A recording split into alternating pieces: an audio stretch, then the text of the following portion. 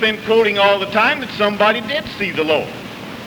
Why, you know all last night and tonight too, when Jesus said, Philip, have I been so long time with you, and you haven't seen the Father? You that seen me, seen the Father. Now you come right up here and say, nobody ever saw him. Talk about a deliverance. Oh, you were hung on one. Now, no man has seen God. But he said that's not literal. Now he comes on over and he accepts by challenge. Well, I've already got the proposition signed. I'll just pass it on over to him and let him have it. Bring it up here, Brother Rogers. Take it over that hymn, will you, please? And so there you have the proposition, already signed by me. And we let him put it exactly the same thing I said that he wouldn't sign. Now we're going to take a little more about Elohim. He just simply can't tell what I say. He talks about Toddy says this and Toddy says that. And he said, Toddy said Elohim means three persons. I never said any such thing, Mr. McGee. I said Elohim was plural. I didn't say how many it means. I said Elohim was plural. He said, Toddy says it means three persons. Why, it could mean three persons, it could mean two, or it could mean 1,000. It's just plural. That's all there is to that noun Elohim. It's plural. And you have to determine how many for the rest of the scripture. And then he says that Isaiah 9:6, not the name. Well, he's been telling us all the time it was the name. What did you use it for then, Mr. McGee? If it wasn't the name, what did you really use it for? What was it? Prove that Jesus is the Father of eternity. Well, nobody ever denied that. Well, you didn't have to prove that. Nobody ever denied that. You believe he's the Father? Yes, I believe he's the Father, just like Isaiah 9:6 said. Laugh a little bit. Laugh. Why, nobody ever denied that. Haven't you heard me stand here time and again and say that Abraham was the father, that all leaders of the Jewish nation were fathers? And didn't you hear me say that? Look at me. Don't talk. Didn't I say that, Mr. Didn't I say that? All Jewish leaders were fathers. You've heard me say that 2 or 3 times. You didn't hear it. Yes, he was a father. He was the everlasting Father. But the Jews today pray and thank God for the father Abraham, Isaac, and Jacob. Of course, that's right. Well, now he talks about equal. He's debated my proposition tomorrow night, both nights. He can't do anything with his, and he's trying to get on to mine. He wants to know how that I'm going to make Jesus equal with God. Well, I'm going to let God do that. I'm not worrying about it at all. I know what I'm going to do, and tomorrow night we'll show it. But now he talks about one God being under the other God. Well, I think that's easy to see. Now, he's been saying that the Son is the flesh. What did he do with Matthew 25:31? You talk about deliberately letting things alone. You deliberately let that alone. There it says, and when the Son of Man shall come in his glory and all the holy angels with him, then shall he set upon the throne of his glory, and all nations will be gathered before him. Who will be doing that, Mr. McGee? Tell us. Who will be sitting upon the throne of his glory? The Bible says the Son will be sitting up there. You say the Son's flesh. All humanity. You still say that? Then the flesh will be sitting upon the throne of his glory. And when Stephen said, and I saw the Son of Man standing at the right hand of God, the flesh was standing at the right hand of God. And the Bible definitely says that flesh and blood cannot inherit the kingdom of God. Hold my time. Let him talk some more. The Bible says that flesh and blood cannot inherit the kingdom of God. Do I need to point out to Mr. Toddy that the Bible makes it clear that the Son in heaven is present as to his glorified humanity, glorified, yes, and flesh, yes, but without blood. He poured out his blood on the cross. He's not there as to flesh and blood. I never said it. But he is there as to the body of his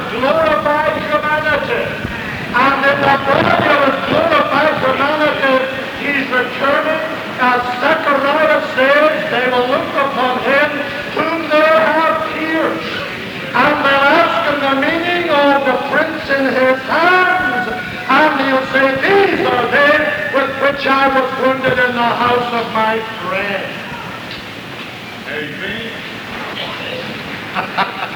Well, I've had a lot of debates in my life, but I've never had one I enjoyed any more than this one. I've never seen a man as tangled up. Flesh and blood. Laugh a little. Laugh. Let's have a big hearty laugh. Then I'm going to show you something. You better laugh before I say this. You might not feel like it afterwards. All right, he said, yes, the Bible says flesh and blood cannot inherit the kingdom of heaven, but they took all Christ's blood out and took the flesh. Now, that's his idea. Isn't that foolish? That's so ridiculously absurd, it's absurdly ridiculous. Flesh and blood can't go there, but flesh can go there. If you'll drain all the blood out of a man, he can go. I'd be ashamed of that. What kind of a plain positive passage that you use to interpret that by? You certainly need one. You want to help him? You want to help him? Just come right along. We don't care. This is nobody here tonight but us. You want to help him? Well, you just come right along. Now, you know what that reminds me of? Not long ago out in Kansas, there was a Catholic priest wanting a license to sell beer in a Catholic church. And the thing came up in court, and they said the law says you can't sell beer within 200 feet of a church. You can get in. Now he says he's against mechanical debates. I think he could just said I'm against debates and left mechanical out, or at least he will be, and he gets done this. He doesn't want it on the board. That's what he calls it, mechanical debate. He's like the Catholic Church during the Dark Ages. He doesn't want the people to see the Bible. Chain the Bible and keep the people from seeing it. Toddy, if you put it up there, they'll see it. I want them to see it. And then that awful blunder he made over in Genesis 3:22, when God said the man has become as one of us. Who was the us? Why, he said that was the cherubim that God was talking to. Well, let's give him another one there. In the first chapter of Genesis, God said, let us make man. Let us make him in our own image.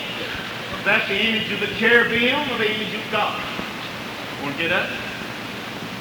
I believe you need to get up again. I'll get it, he says. Yes, I'll get it, just like I'm getting it tonight. Now, don't you see that?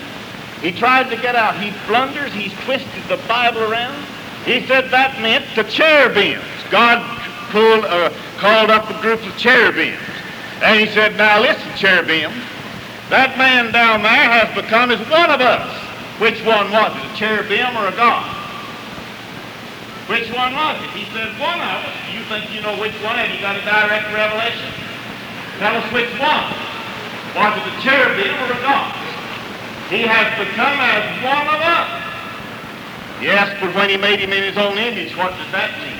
You didn't know that as that, did you? A false teacher never sees a foot in front of his nose. Now, when he made us over there, means God plus cherubims, then God made him in the likeness of what? In his image. Talk to me. Don't talk to him. I want to hear you talk too. Turn around here. I want to see you when you talk.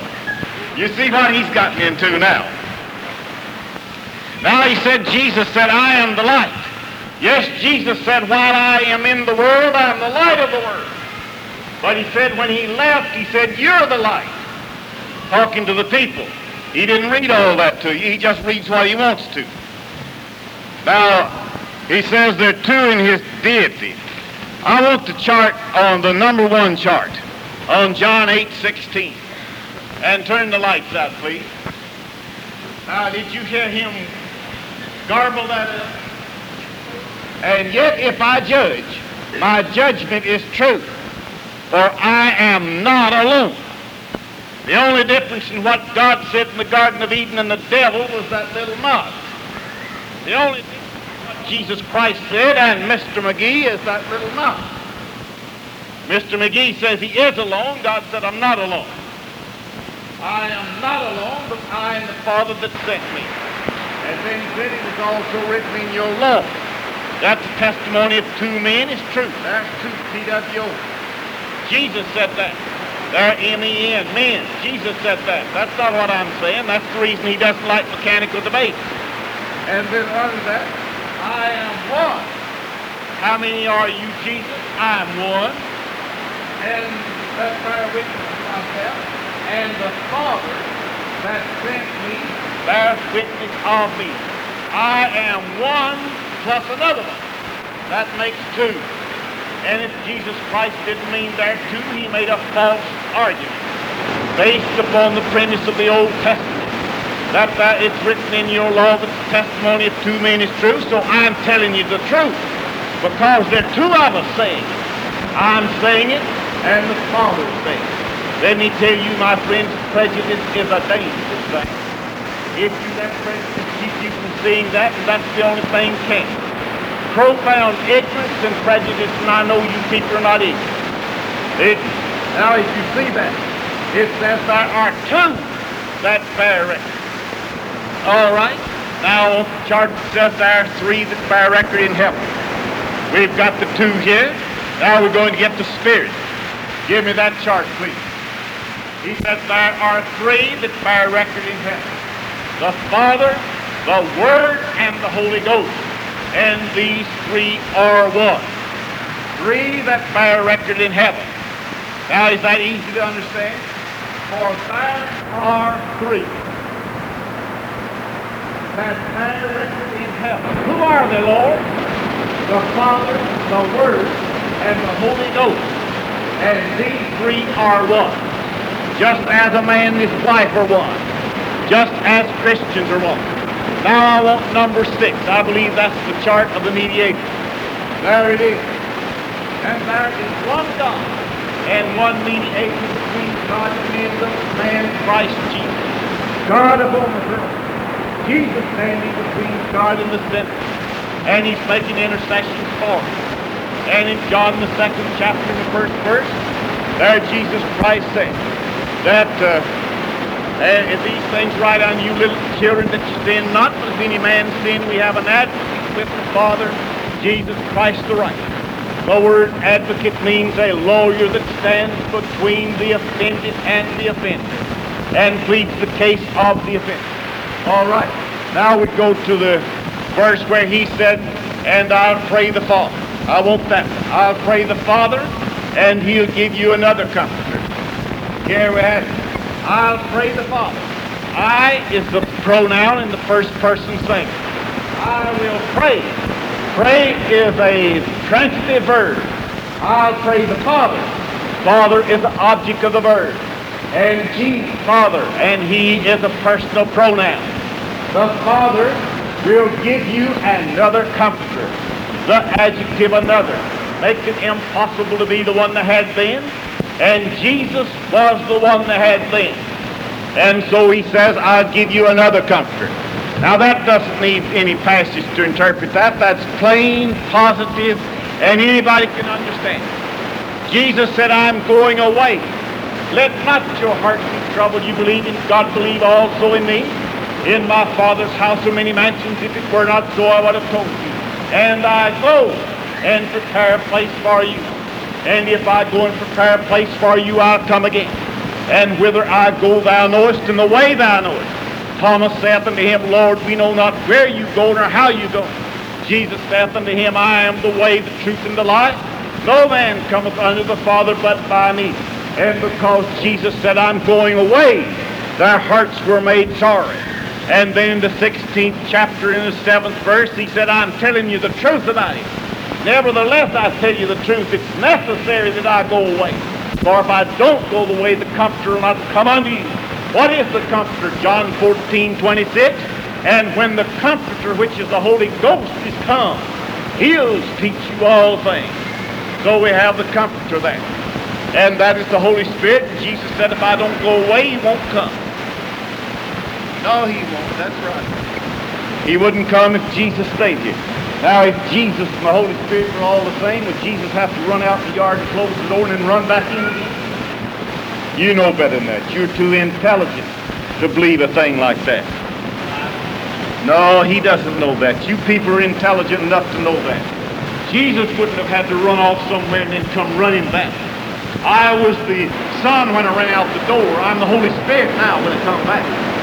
I'll be the Father after a while. Isn't that ridiculously absurd? Now that's what they got the revelation in 19 and 14. Claim the Lord gave it to them. No wonder that nobody knew about it until then. 19 and 14.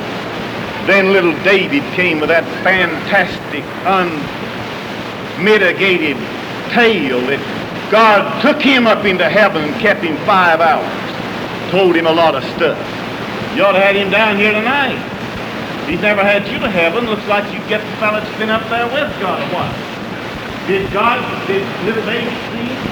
You said tonight no man seen him. David said he saw it. Why, little David said he saw it and said he went up there with him. Mary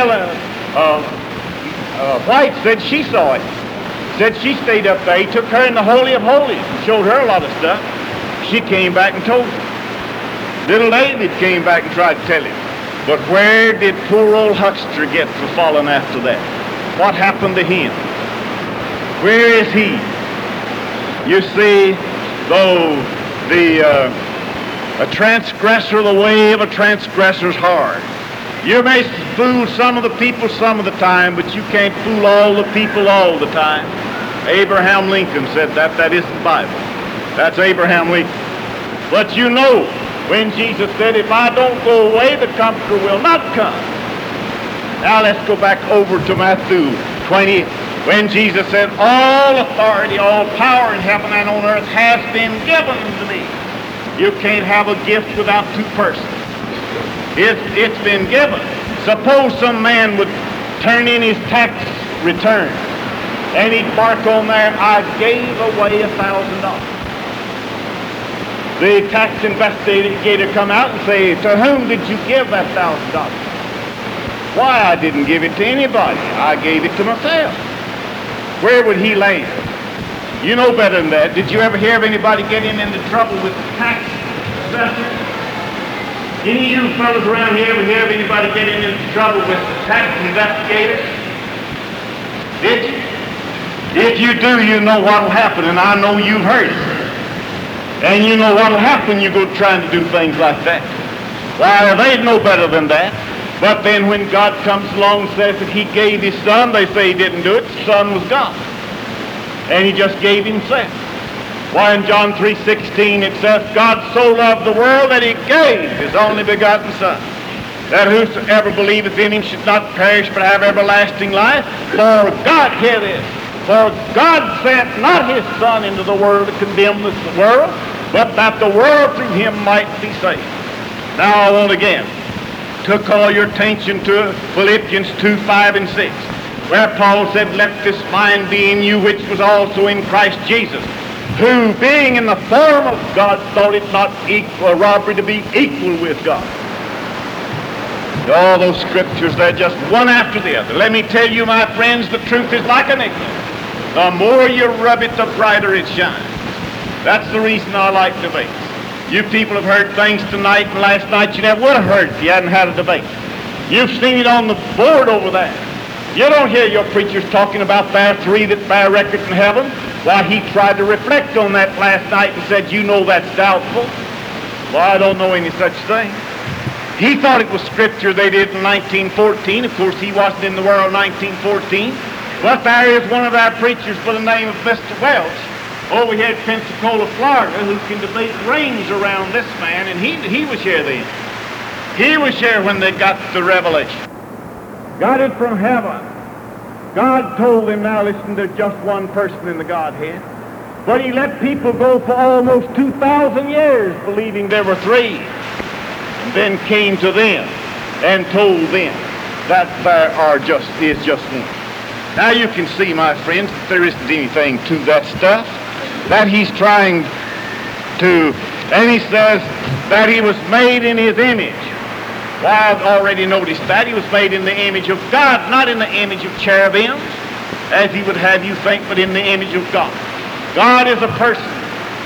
The first chapter of Hebrews, the 4th verse, calls him a person. That Jesus was made in the likeness of his person.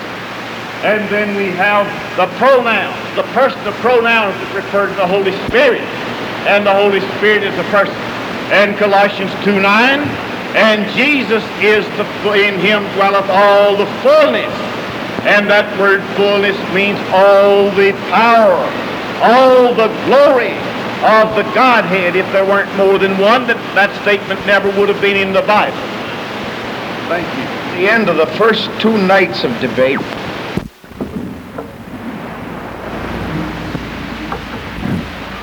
Mr. Moderators, ladies and gentlemen, it's indeed a pleasure for me to have this opportunity of coming here tonight to affirm this proposition which you have heard read. These propositions were written by the opposite side. We had nothing to do with the writing of them. We've given in to every point all the way along. They've had every point in favor of their own way. If I had written them, they wouldn't be as awkward as they are. They would embrace the same thought, and so therefore we do not object to them. But they were not written by us. The affirmative always has the right to write its propositions, but sometimes they are not. Now, don't think that I don't believe this proposition, because I believe it with all of my heart, but it is a little awkward. Now I'm going to read it to you, and then I'll define it.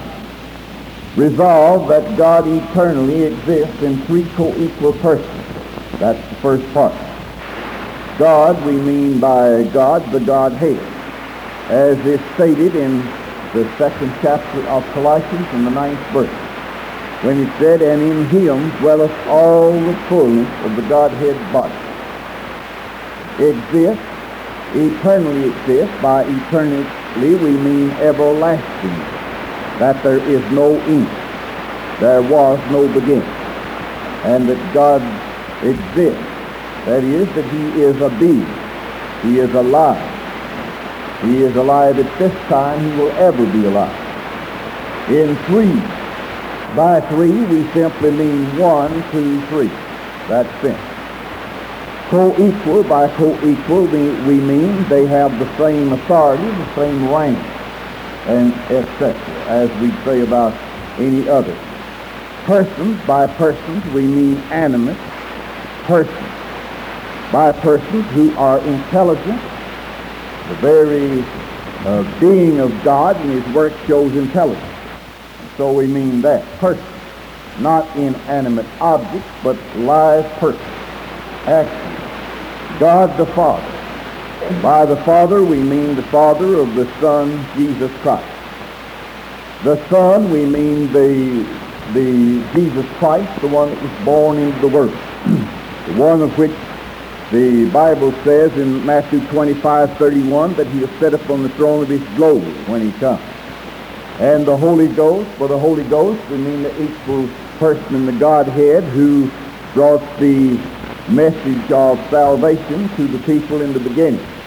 That is, the first sermon that was ever preached was preached by the direction of the Holy Spirit. The first sermon in the name of Christ, and on through that everything was inspired by that. So that's my definition of that. That's what I'm affirming tonight. Now, last night after we had dismissed, Mr. McGee came over to me and said that I said he was a false teacher, and did I want to take it back or stand by. Of course I didn't want to take it back. If I had, I wouldn't have said it in the first place. If I didn't believe he was a false teacher, I wouldn't be debating with him. I wonder if he thinks that I'd be debating with the truth. I have the truth, and truth is not inconsistent. And so therefore, of course he's a false teacher. I wouldn't be here debating with him. But he seems very much put up about that. He reflected on my integrity the night before we started by saying that I had said he was a false teacher.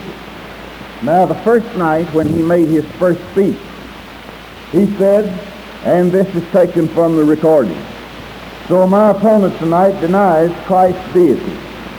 I'm urging you people to tell far and wide tonight that the so-called Church of Christ makes no bones about it. They deny the deity of Jesus. The next night he came back and he said, if they do not deny the deity of Christ, then pray tell me why we are all here. I called his attention to that, and he denied that he ever said that. Had to play the tape back to get it. And here it is tonight, just what he said. He becomes very much hurt and assumes a martyr complex because I said he's a false teacher. Yet he can tell things that are false about us.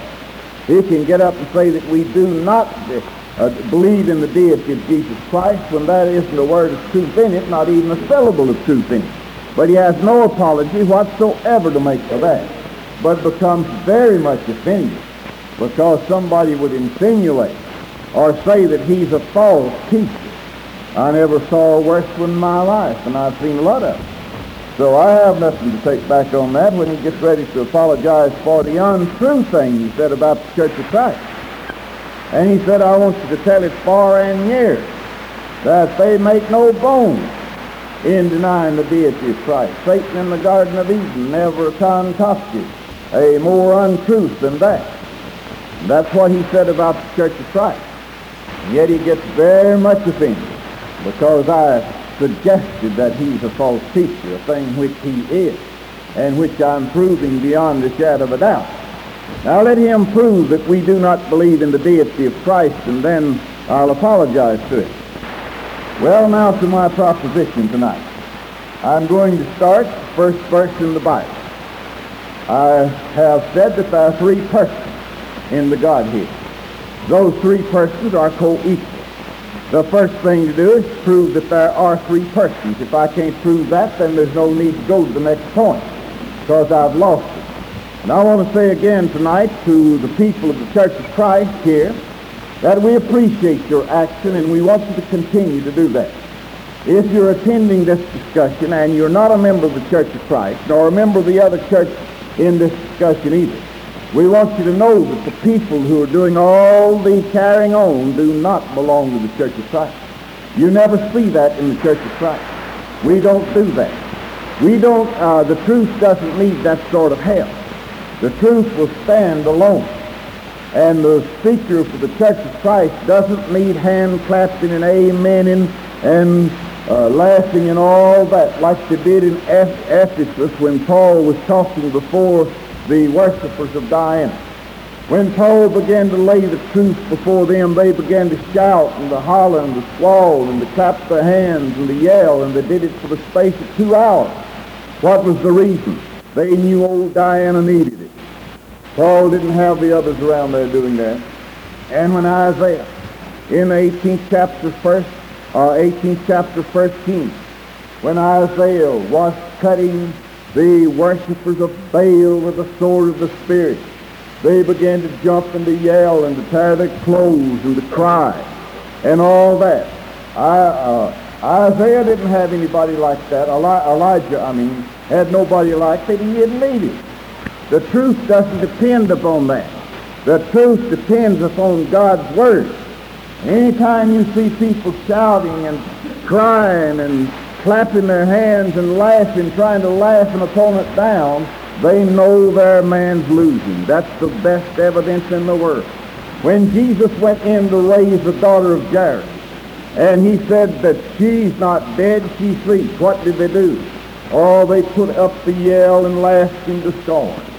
Did that keep him from raising the daughter from the dead? Of course not. So we just don't deal in that. Now to the first verse in the Bible. That's Genesis 1:1. There the Bible says, in the beginning God created the heavens and the earth. There you've got the Father. In the beginning God created the heavens and the earth. And the earth was void and without form. And the Spirit moved upon the face of the waters. You've got number 2 there. The Spirit moved upon the face of the waters. Then after God had created those things, he had done it by Jesus Christ. I call your attention now to John, the 1st chapter, and the first 3 verses. It says, in the beginning was the Word, and the Word was with God, and the Word was God. The same was in the beginning with God. And all things were made by him, and without him not anything was made that was made. The Greek Westcott and Hort Greek New Testament says, and without him not one thing was made that was made. There's the number 3 in the Godhead. So that we have established beyond the shadow of a doubt that we have 3. We have God, we have the Spirit moving upon the face of the waters. We have Jesus Christ, the Word that by him all things were made. And then we turn down to the 26th verse, and we hear God after he created all the things. He said, now let us make man. To whom was he speaking? My opponent last night shocked the intelligence, I suppose, of about every thinking person by saying God was talking to the cherubim. Why, he called in a group of cherubim, and he got them around him, and he said, now let us make man. What did they have to do with what God made? The Bible doesn't say he made it by cherubim. He said it made it by Christ. But my opponent was trying to get out of a hard place, and his members couldn't laugh him out of it, so he said now that was a group of cherubims that he was talking to. And then when he had said his say on that, and I always have a way of sort of letting a fellow talk quite a bit, then when he talks a while, we just cut his head off.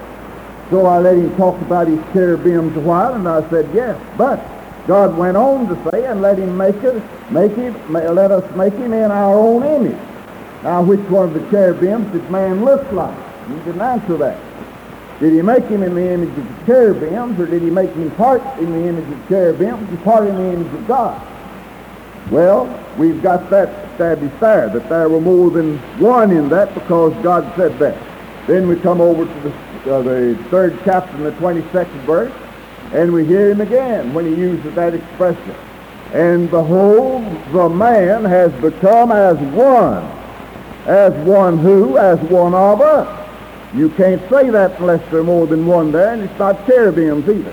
He hadn't become as the cherubims. He had become as one of us, to know good from evil. Now that language could not apply to anything but God. He has become as one of us. Not as he said in the first night, he's become one of us. He has become as one of us. Now I want on the screen, I want the chart. There are 3 that bear record in heaven. I want to keep that before the people. I want you to see. In my proposition tonight, I'm saying that there are 3 persons. And so we'll take that. God says, for there are 3 that bear record in heaven. How many? The Bible says 3. My opponent says that's not so. He even went on to say the first night that the scholar that Toddy is, he knows that's doubtful. Well, I don't know it. I haven't learned that much, not even from him. That's the Bible. The Bible says there are 3 that bear record in heaven. The Father, the Word, and the Holy Ghost. We've got the Father, we've got Jesus, we've got the Holy Ghost. The Bible says that's 3. Well, the Bible wouldn't even have to tell us that. We could count to 3, and we'd see when he named them that they are 3. But unless somebody couldn't count, the Bible says the Father, the Word, and the Holy Spirit, and he says that makes 3. Well, it does. These little children know that makes 3. And then he says, and these 3, how many? These 3 are one.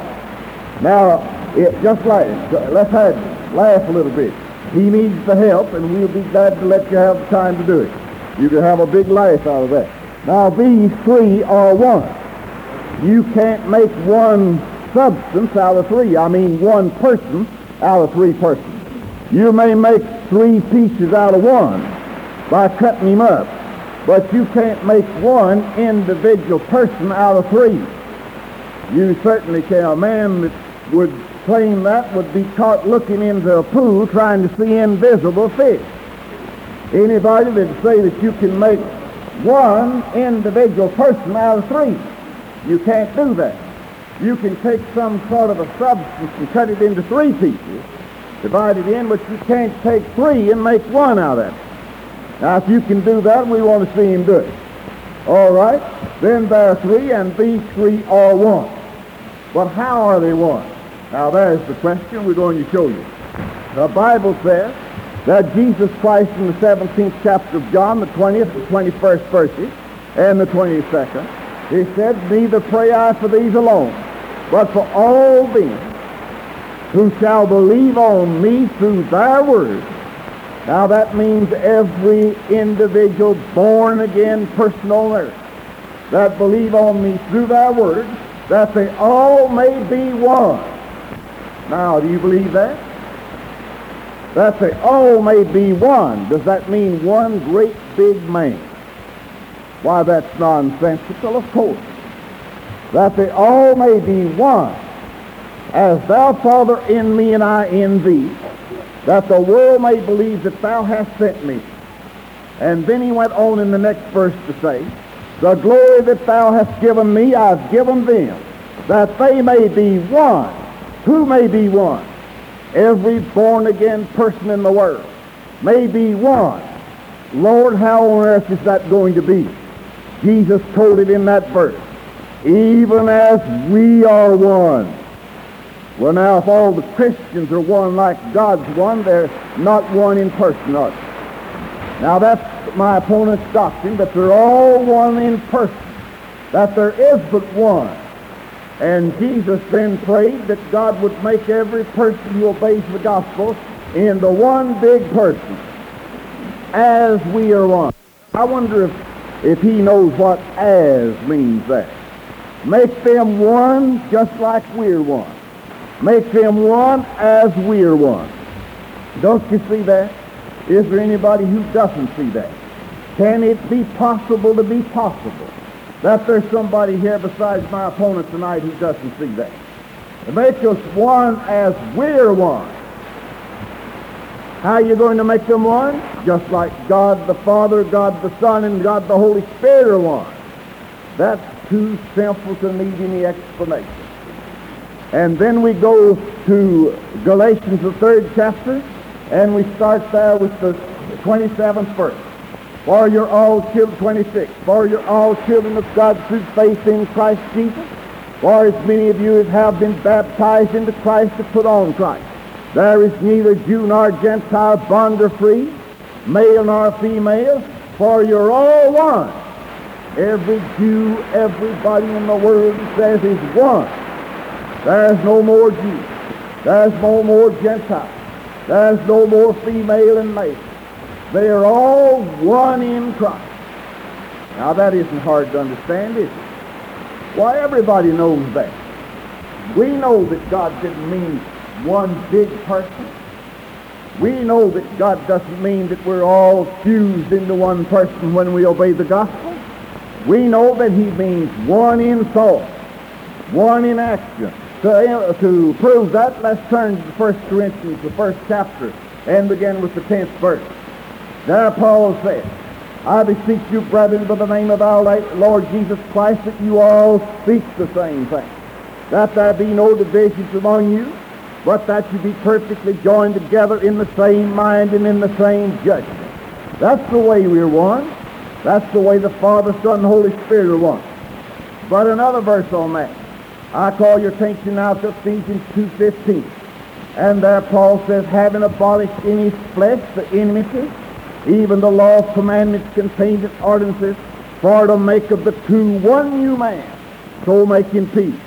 Now Paul says that when Jesus Christ died, that he made the Jew and the Gentile all one man. Did you ever see that man? Would you expect to see a great giant walking down the street? No, we've got too much sense for that. We know what he means. We know that he tore down the old law of Moses that separated the Gentile from the Jews, and that he put another law that brought us all in together and made us one. Why, we don't have any trouble misunderstanding that. That's too easy not to misunderstand. It would be a reflection upon our intelligence if we didn't know that. All right, look at this over here. When he says that they are one. They're one how?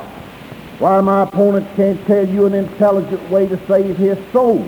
How they can be one except one in the Father, one in the Son, and one in the Holy Spirit. That's exactly the way it is. And that's exactly the way it'll stand. I want him to tell us how he can take three and make one out of it. Now remember that he's got to take 3 men and make 1 man out of them, because God said, you make them one just like we're one. Now let's see him do that. I don't think he can do that. Now suppose that you were to go to a psychiatrist, or some man would go to a psychiatrist, and he'd talk to the psychiatrist like my opponent preaches. Why, the psychiatrist would want to get back behind and find out something about his background. He'd say, sir, who is your father?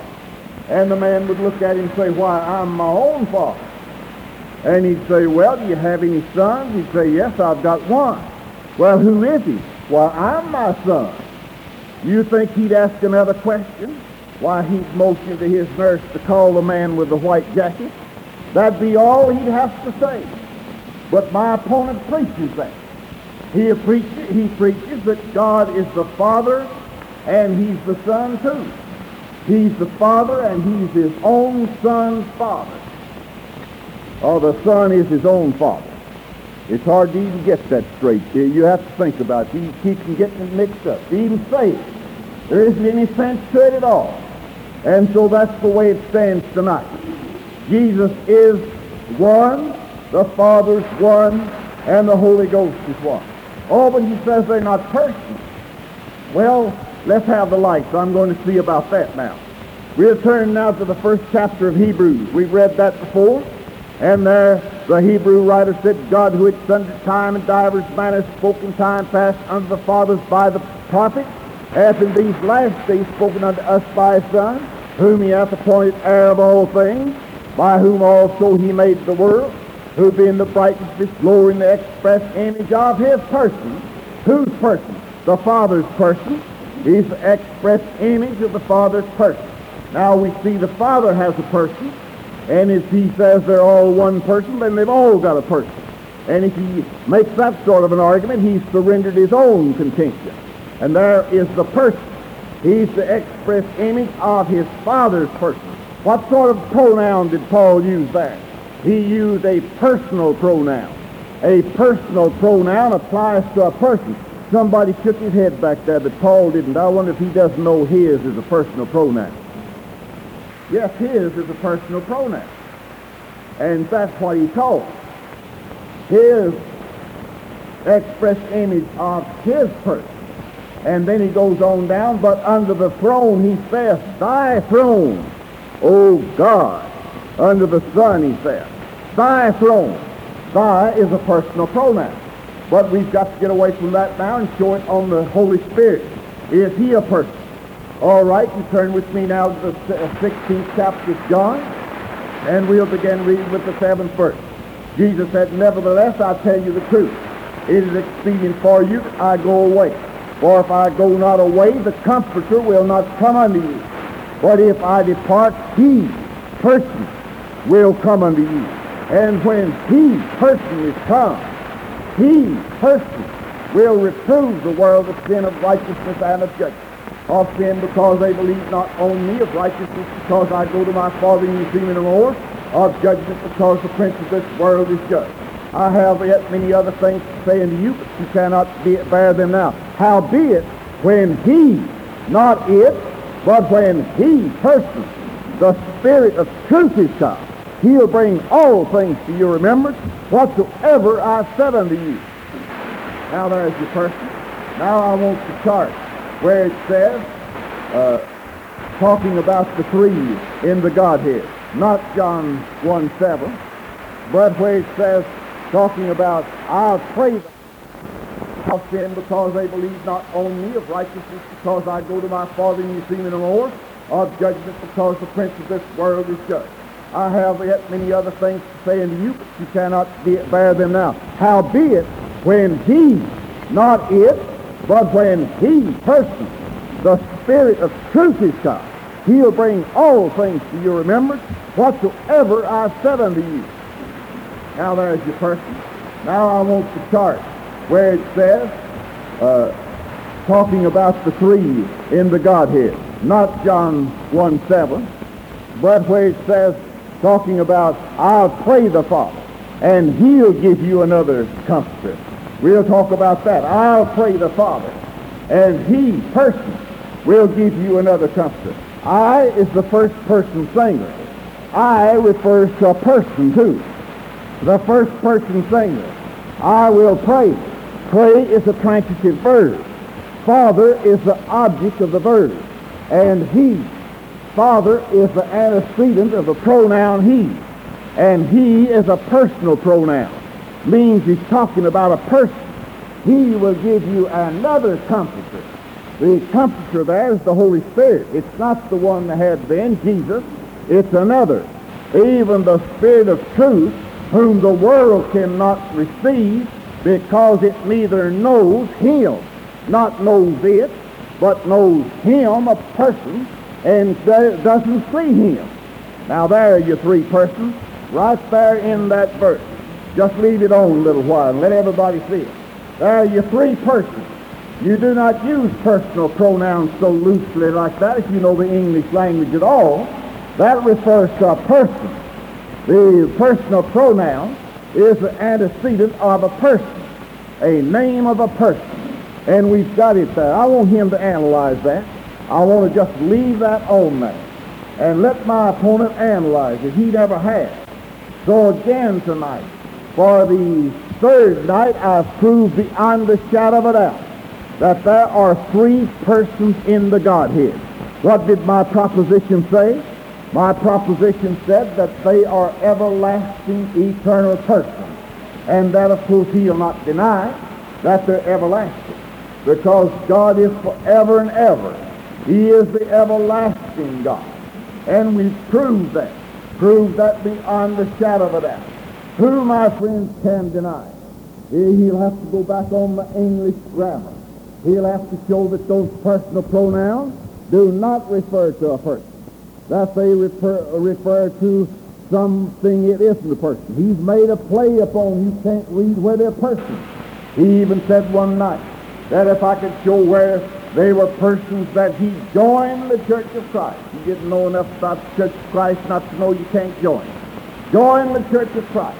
Well, I've shown their persons. Of course, we don't want him to join. We'd be glad to have him obey the gospel. But the Lord would have to do the adding, whether he wanted him or not. That would be up to the Lord. He'd take him, however, if he obeyed the gospel. Now, I know that that's plain, that we have the three persons established. And my proposition says they exist. And Jesus Christ said that the Comforter will be with you forever. What is the Comforter? Turn to John 14:26. And when the Comforter, which is the Holy Ghost, whom the Father will send in my name. Who said that? Jesus Christ was the first person. But Jesus said the Comforter, which is the Holy Ghost, the second person there. Well, who else, Lord? Why, whom the Father will send. The Father's going to send what? The Father's going to send the Holy Ghost. Is the Father going to send himself? Why, no. We don't talk about things like that. Why, if you were to talk about somebody sending somebody somewhere, you'd never hear a man say, I sent myself to Indianapolis. Now, wouldn't that be something? I've got to get up early in the morning and send myself to Indianapolis. What would you think of a man talk like that? Or somebody say, well, did you know that so-and-so sent himself over into Kentucky last week? You talk about ridiculous absurdity. That's it. Oh, I sent myself down to Tennessee the other day. Or, you know what I'm going to do next week? I'm going to send myself over somewhere to preach. Now, that's the way my opponent preaches. He's going to send himself somewhere. Well, he said, no, I don't say that. Well, he's got to say it. Now, God is an intelligent being. God doesn't talk like that. Words are vehicles that carry ideas. And you can't mix words up like that. Jesus said that God sent not his Son into the world, or John. God sent not his Son in the world to condemn the world, but that the world might be saved by him. Who sent him into the world? Oh, he sent himself. And the Bible says that God so loved the world that he gave his only begotten Son. Gave him. Why, you can't have a gift without two persons, not to save your soul. You can't give yourself something. You've already got it. The gift has to pass from one to another. And God gave his Son. God sent not his Son, but God sent the Holy Spirit, the Comforter, in the name of the Son. And now I want to give you a little thought on that end. He keeps talking about the end. Now let's see about end. That end is from the Greek en, and it's in the dative case. It can't be used in any other case. Everywhere in Greek that you see the word en, it's in the dative case. It can't be used correctly in any other case. What does it mean? It means a medium by which something's done, or it means a relationship of one to another. It does sometimes mean to be within a place, but that's just one of the meanings.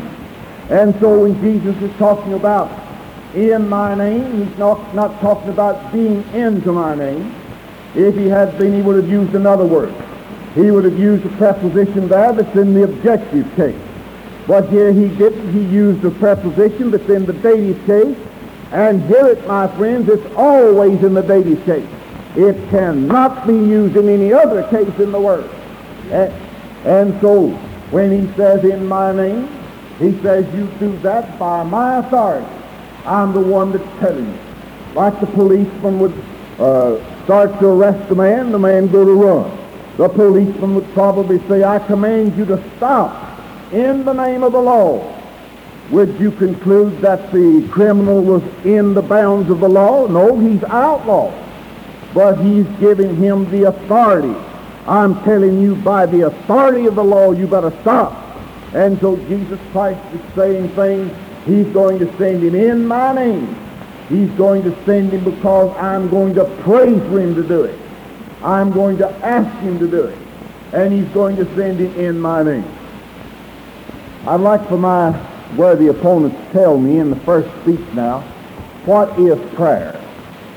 That's a very simple question. Write it down, Mr. McGee. And answer it when you get up. What is prayer? What does a man do when he prays? Be sure to answer that. You'll forget it if you don't write it down. What does a person do when he prays? Now, that's important. You may think there isn't anything to it, but he knows there is because he isn't writing it down. He sees the point. What does a person do when he prays? When he prays, what does he do? Well, the first prayer is offered here. He kind of got himself in. He didn't do the praying, but the man prayed, and he prayed that God would send the Holy Spirit in a special measure for them, or a special way of sending the Holy Spirit to them. And they just couldn't even pray without getting more than one in. Now, don't forget to tell us, Mr. McGee, what does a man do when he prays? Thank you. Honorable opponent,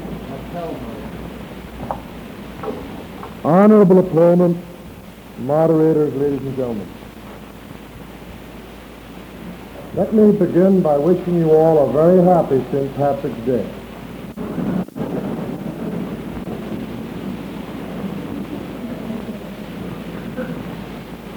We appreciate Mr. Toddy's little lesson in Greek.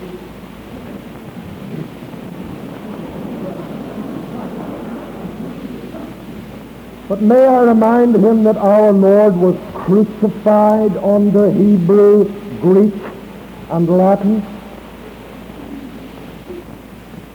Maybe his interests have been, Christ's interests, have been equally detrimentally affected under Mr. Toddy's Greek.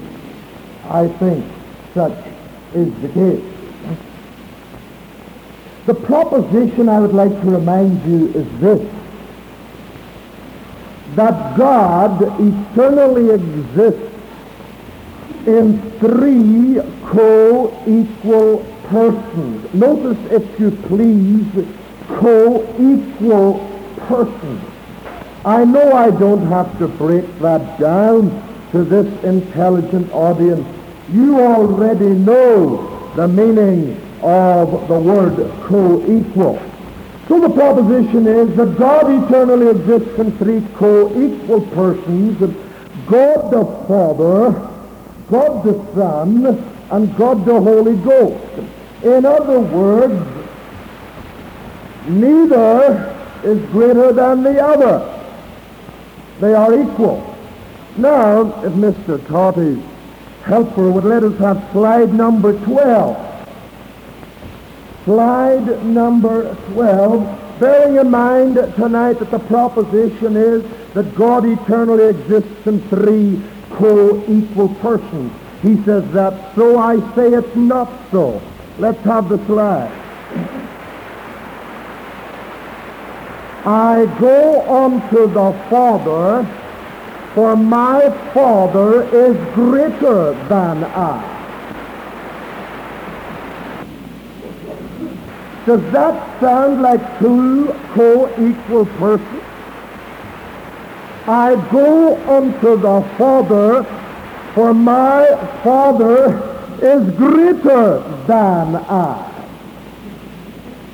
Mr. Toddy, if I were you, I would select those slides. I would pick my proof text a little bit more carefully. Think of it tonight. He's facing you as a congregation. How grossly he underestimates both your intelligence and your ability to read. He stands here and says that God eternally exists in three co-equal persons, when already he has flashed this slide on the screen half a dozen times. My Father is greater than I. Co-equal indeed, but the Father is greater than I. All right, let's read Mark 13 and 32, and I want you to remember and keep in mind that Mr. Toddy believes that the three members of his Trinity are co-equal.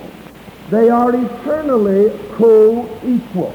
Mark 13:32. The Son is the speaker. But of that day and that hour knoweth no man. No, not the angels which are in heaven, neither the Son, but the Father.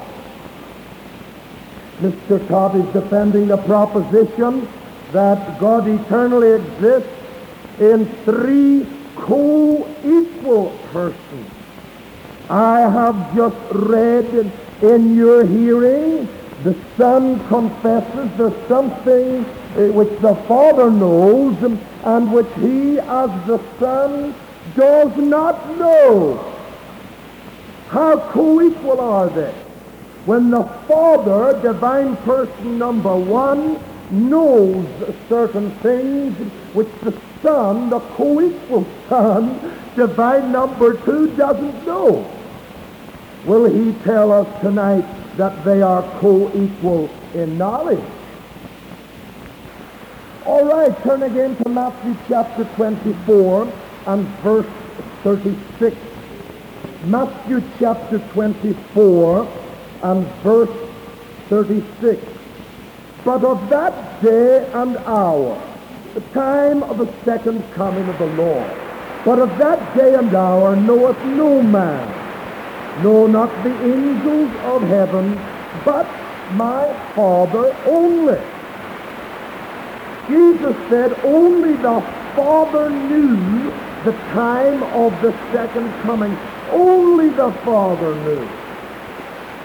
That means that not only did the Son not know, but according to Mr. Toddy, divine person number three, the Holy Spirit, he doesn't know either. If there are three persons in Mr. Toddy's Trinity, and they're co-equal, and that's what he's defending tonight, three co-equal persons, will he explain to this audience how one of those persons knows more than the other two? things aren't going well with the Trinity. One God is holding out on the other two.